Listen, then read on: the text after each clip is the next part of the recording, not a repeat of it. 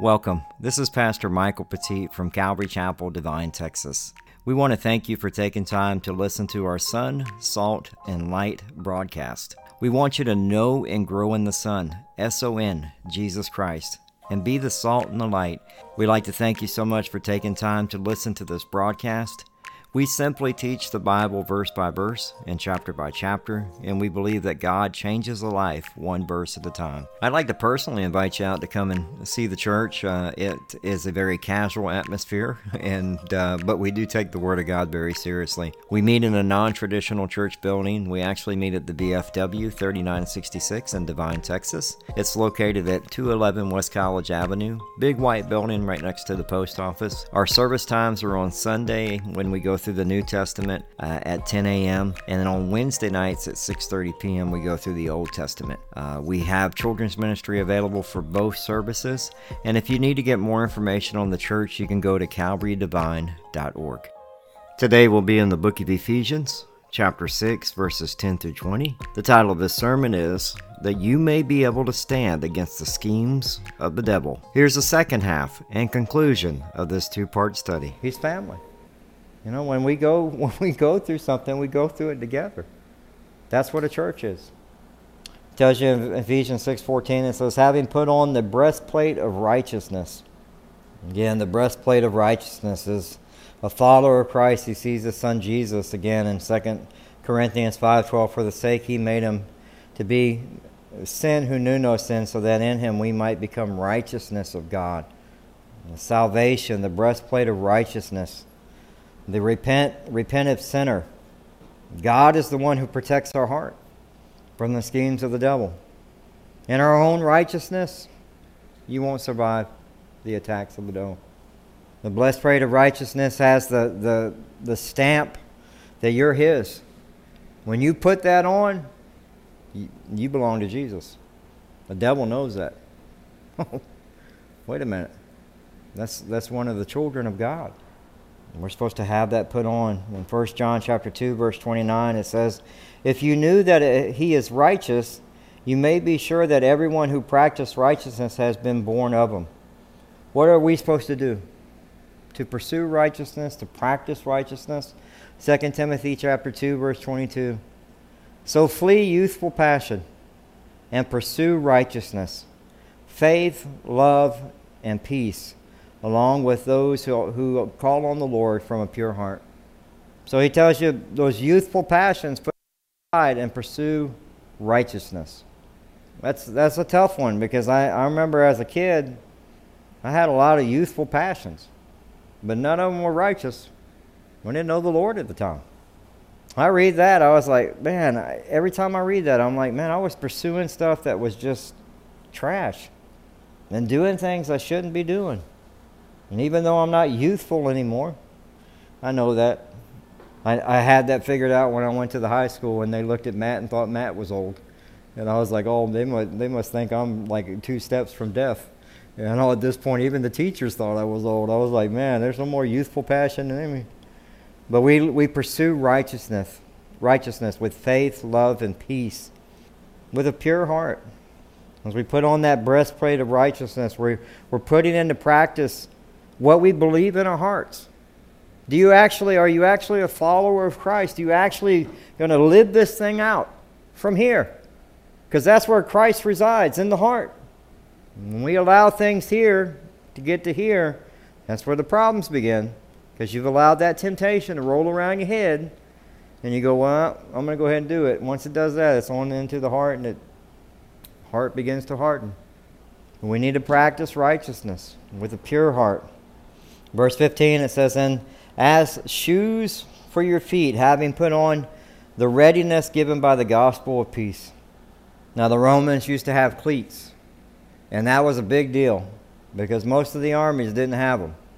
So when they went to stand firm, they could lock in their feet into the ground. Anybody who's played football or done baseball, when you plant your foot with cleats on, you can make some cuts. You kind of do the Madden joystick thing. Like you juking people and getting them out of the way. They don't even know which way you're going. But that's because you can plant your foot. But he's saying, having put on the readiness by the gospel of peace. As for your shoes for your feet, having put on the readiness given by the gospel of peace. In John 14:27, it says, "Peace I leave with you, my peace I give to you. Not as the world gives do I give it to you. Let not your hearts be troubled, neither let them be afraid." The gospel of peace, the message that Jesus gave to us to trust in him. In Romans 10:15, and how are we to preach unless they are sent? As it is written, how beautiful are the feet of those who preach the good news. We go out and we preach the good news. It's a beautiful thing. In John 10:29, it says, "My Father who has given to them to me is greater than all, and no one is able to snatch them out of the Father's hand."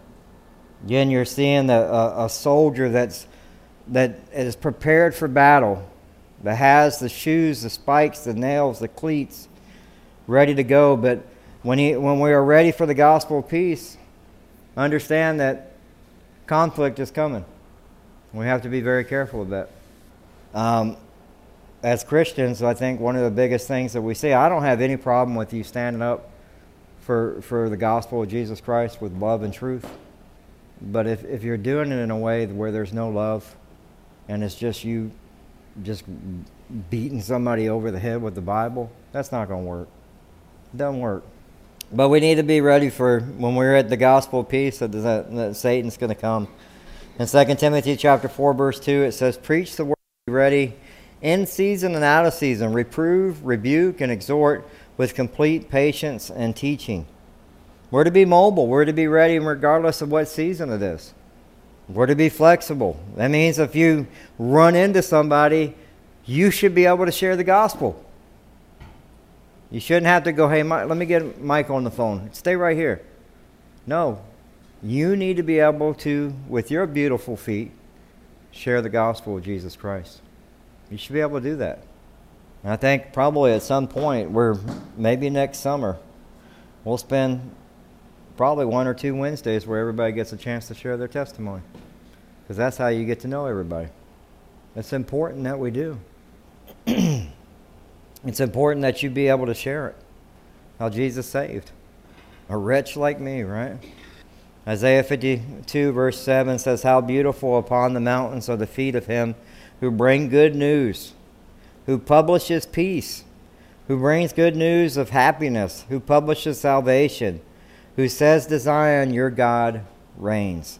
What a beautiful verse that is. Isaiah 52:7. As Christians, we should actually be Christians that publish peace to people and not create conflict. To be able to publish salvation and happiness with good news. To let people know that God reigns. No matter what we're going through, God reigns. That means we get attacked on. I got attacked on Facebook today. I was told I was the Christian Taliban. And it was a Christian site that I had. And so I don't know why, but there are people that are trying to get you to fight. And I was like, man, God bless you. Have a good day. I mean, I fought in Iraq. It's insulting. I believe you have the freedom to choose not to follow or follow. We all have free will. I believe you have the choice to be in church or not be in church. I believe you have the choice to move from my text and go away, just as I can move from yours. And we should have the freedom to be able to do that.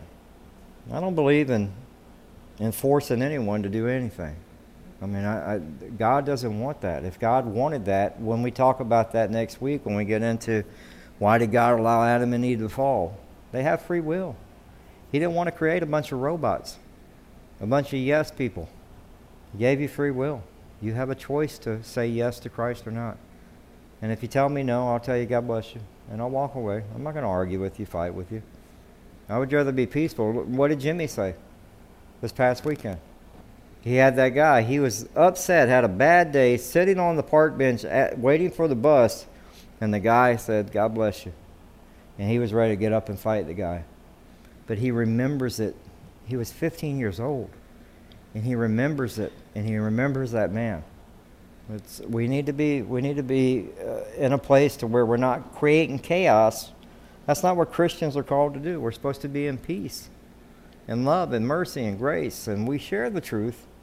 We got too much of that not happening today.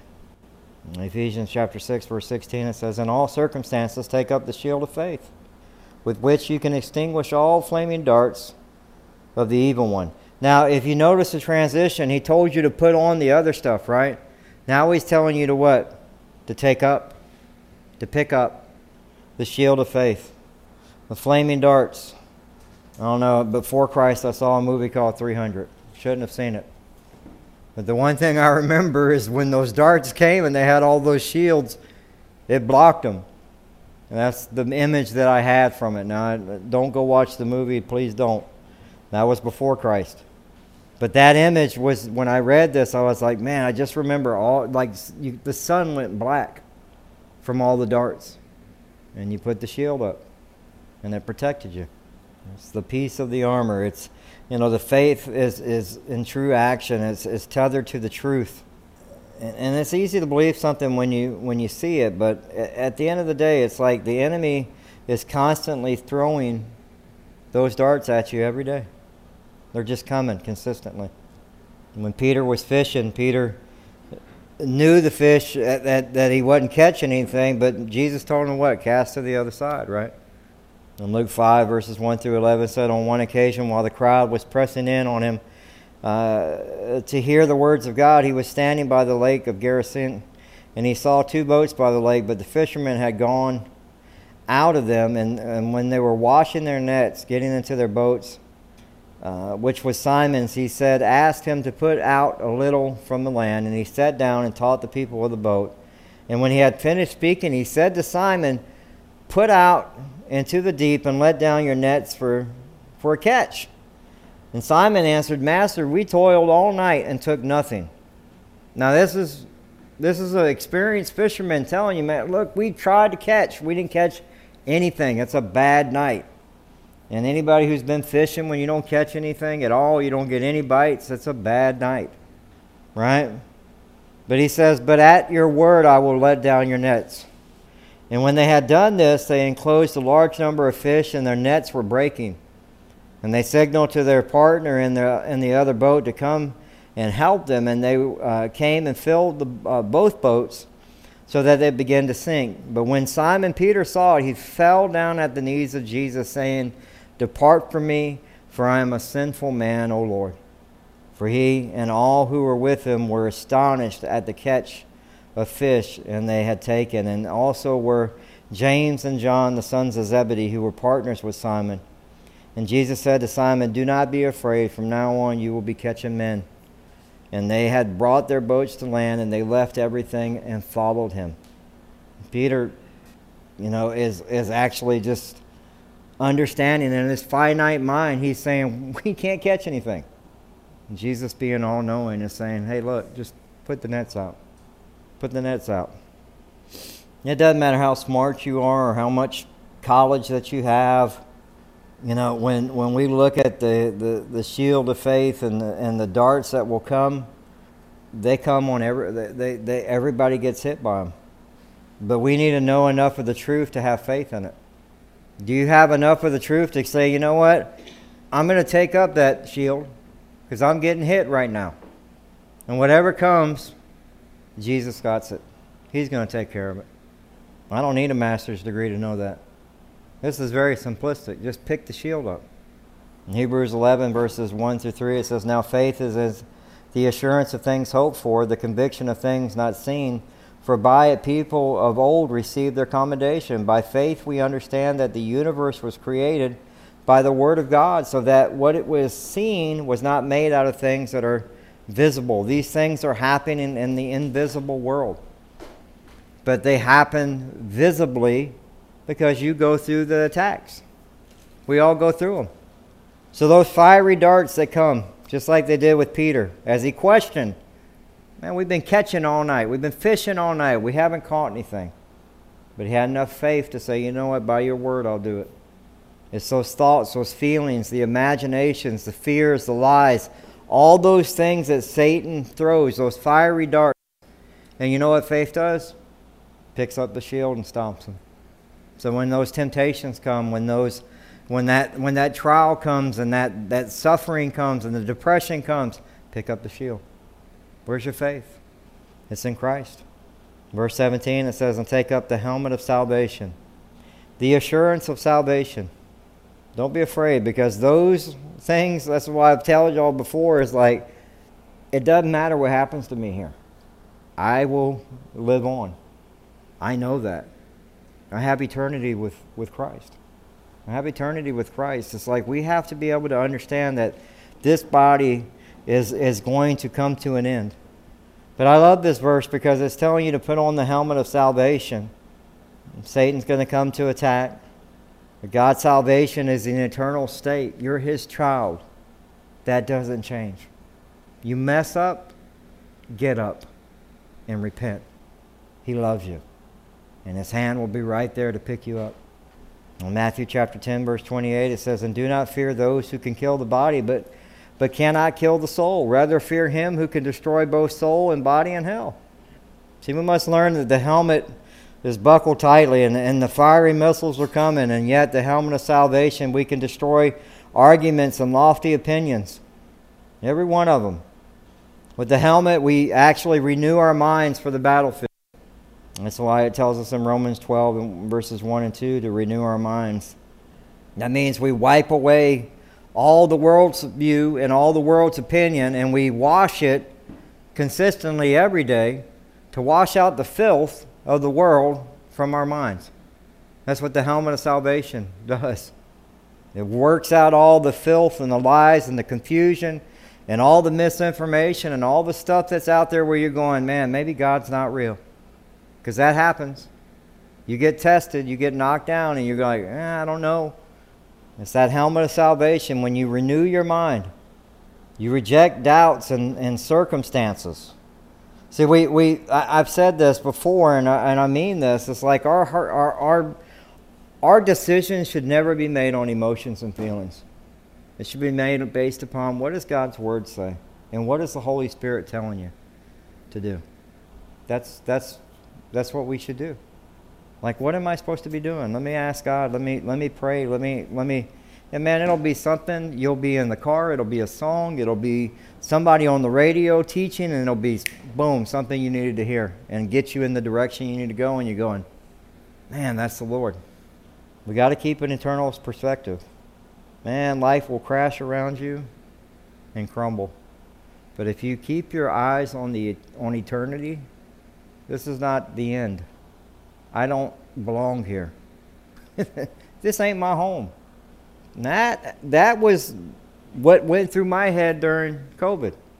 Doesn't matter. This is not my home. Election don't go your way. Ain't my home. But people are like losing their minds. It's not my home. This is not where Mike's life stops. My body I'm gone. My soul will be with Jesus. If you start taking that perspective, let me give it to you this way. If it doesn't have eternal significance, it's not important. If it doesn't have eternal significance, it's not important. When you give your heart to Christ, the things you do now impact eternity. The moment that you give your life to Jesus, you're His. You're His. And everything you do from that moment on, that God has prepared you for good works. You're not saved by works, but God's like, I love you so much, I've already prepared all this stuff for you to do. To glorify me. I'm going to send you out. And all those things that He has prepared for you have eternal what? Consequences and significance. And yet we're focused on the world. You know what? That's one of the things about, in Charleston where I grew up, it's a very have or have not society. You either have or you don't. There wasn't a whole lot of middle class. And a lot of people, especially where my grandparents were out in the Isle of Palms and Sullivan's Islands, their whole perspective was, I need to get everything I can get now. There was no eternal perspective or significance to anything they did, but they checked the box and showed up at church. They were lifelong members of churches, but they were drunks, They were at the bars. I mean, anybody who grew up at the beach, that's all there is. You either go well, you know, surfing. The waves aren't big enough. Hawaii's got that, but not Charleston. Charleston's got dirty brown water. It's the Atlantic. And you either go out to the beach and drink, or you go to the bar and drink, or you play volleyball and drink. Everything involves alcohol. And it's about status and money. And if you look at it, look at your Instagram, your TikTok, it's all about influencers and what they're trying to put out there. And there's no eternal significance to any of it. It has no eternal significance. But yet it influences everything they do. And that's not how you're supposed to be. God said that's not your purpose. You focus on me. The one thing you need to remember is that when you get knocked down to your knees, Jesus completed everything that needed to be completed on the cross. There's already victory. And he's right there with you. And that means even when we go through our biggest failures, our biggest defeats, everybody in this room will experience death. Everybody in this room will have somebody that they know that will have illness. That's what sin did. That's sin. But Jesus took all that on the cross. There's already victory. And sometimes we need to remind that, because I see Christians so many times with their heads down. It's like, no, bro, we won the war already. It's over. These are just little skirmishes that are going on. And I say that from a perspective of getting knocked down quite a bit. But again, I learned from my brothers early on to get back up and keep fighting. There's too much at risk. There's too much at risk. I got kids that I'm still raising. Grown kids that I'm still raising. You don't stop being a parent. My dad was here. He didn't stop being a parent to me when he was here. He was giving me wisdom and direction, which I needed. And we find all our hope in him. In Psalm 73, verse 25, it says, "Whom have I in heaven but you?" There's nothing that I desire really here on the earth. Is there something that is so important that's an earthly desire that I have to have? And that's what the devil uses to lure us away. We have to be careful. We got to pick it up now. Verse 17, "And the sword of the Spirit, which is the word of God." Let me tell you something. You go to pick up that sword, you better have spent time in that word. The Holy Spirit will bring things to remembrance, but if you ain't got anything in the bank, you're at a negative because you haven't been in God's word. You need to be in God's word daily.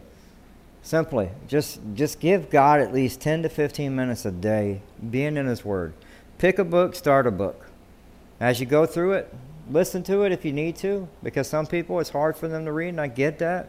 It's hard to concentrate. I get that. I'm a visual and audio learner. I understand it, but you need to be in God's word. John chapter 1, verse 1 through 4 says, "In the beginning was the Word, and the Word was with God, and the Word was God. He was in the beginning with God. All things were made through him, and without him was not anything made that was made. And in him was life, and life was the light of man. The light shines in the darkness, and the darkness has not overcome it." So we have the Scripture. Not only did the Spirit give us the Scripture, but also he makes them alive and equips us to handle the sword. So we have Jesus being the Word of God. And you think about it, you cannot just pick up a sword and think you know how to use it. They're heavy. You may go to pick it up and fall backwards. You may go try to stab somebody and it goes right out your hand because it's so heavy. You have to practice. And by practicing, you need to be in his word. You need to be ready for combat, is to understand what Jesus does to Satan. He gives him the word of God every time. Every time. And it's so important that we do that. Ephesians 6:18 says, "Praying at all times in the Spirit," and this is very important. I want you to make sure you catch this, "with all prayer and supplication, to that end keep alert with all perseverance, making supplication for all the saints." That's 4 times. All of us. What are we supposed to be doing? Praying at all times in the Spirit. With all prayer and supplication. To that end, keep alert with all perseverance. We're supposed to be alert. To be alert. With supplication for all the saints. And it says, "And also for me, words may be given to me, and opening my mouth boldly to proclaim the mystery of the gospel, from which I am an ambassador in chains, that I may declare it boldly as I ought to speak. Here you have Paul saying, look, I'm in chains. I'm fixing to be killed. But he's saying, hey, Lord, give me more opportunities to do what? To boldly proclaim the mystery of the gospel with all perseverance and prayer. We need to be a church of prayer. We need to be people of prayer. In Psalm 27:8 it says, when you said, seek my face, my heart said to you, your face, Lord, I will seek. And I love what David Guzik gave as he talks about the spiritual warfare. This is David Guzik that wrote this, and I love this because he talks about standing to maintain by faith and spiritual warfare, that God gives us a glorious standing. We stand in grace in Romans chapter 5, verse 2. We stand in the gospel in 1 Corinthians 15:1. We stand in courage and strength in 1 Corinthians 16:13. We stand in faith in 2 Corinthians chapter 1, verse 24. We stand in Christian liberty in Galatians chapter 5, verse 1. And we stand in Christian unity in Philippians chapter 1, verse 27. We stand in the Lord in Philippians chapter 4, verse 1. And we should stand perfect and complete in the will of God in Colossians chapter 4, verse 12. So that's the question tonight is, have you neglected putting on the armor of God? It's okay. Right? Have you neglected putting on the armor of God? It's important for us to remember that it is something that God has provided for us. And the things that you do now, the only thing that's significant that you do is the things that impact eternity. God has a plan for you and a purpose for you. And right now you may not see it, and it's okay, because if he gave you the whole plan, you would freak out. He would. Like I've heard from some that they would love to travel. Who's to say that they wouldn't be missionaries one day? But if he told you that, you'd be like, oh, I don't want to do that. I just want to go look around. You get to do that too. But you don't know his whole plan. Who knows? Who knows what God has planned for you? But I can tell you one of his plans is for you to pick up the armor of God. Stop neglecting it. Stop neglecting it. Pick it up. Put it on. Daily. Daily. Don't go, oh my Lord, things are rough. Where's the armor at? Like you don't even know where it's at. Your helmet's over here. Your sword's over there. Like everything is everywhere. And you're just like, I don't know what I'm supposed to do. Be in the Word of God. Be in the Word of God, because when you get hit by the schemes of the devil and the evil day comes knocking at your door, you need to have the Word of God stored here, or else you're not going to survive. You're going to go through a very rough ride, and I don't want to see anybody go through that. So that's why it's important when we tell y'all prayer and fellowship and being in God's Word, and how important it is to be together as a church. Even if it's in a crusty old room like this, we're still together as a church. We still heard the Word of God as a church.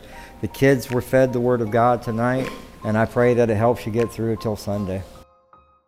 I would like to thank you for taking time to listen to our broadcast. This is Pastor Michael Petit from Calvary Chapel, Devine, Texas. If you're someone like me who listens to a lot of podcasts, you can also listen to us on Spotify, TuneIn Radio, Audible, iHeartRadio, Apple Podcasts, Google Podcasts, and SoundCloud. Pretty much wherever you can find a podcast, just type in Calvary Chapel Devine, and you'll be able to track us down. And lastly, I just wanted to invite you out to church. We are a casual church that meets in a non-traditional building, meaning that we meet at the VFW 3966 on West College Avenue, big white building right next to the post office. If you want to get more information about our church, if you need to ask some questions, or you even need prayer, just go to calvarydevine.org. And we want to thank you again just for listening to this broadcast of Calvary Chapel, Devine, Texas, Sun, Salt, and Light Radio. God bless you. Have a good one.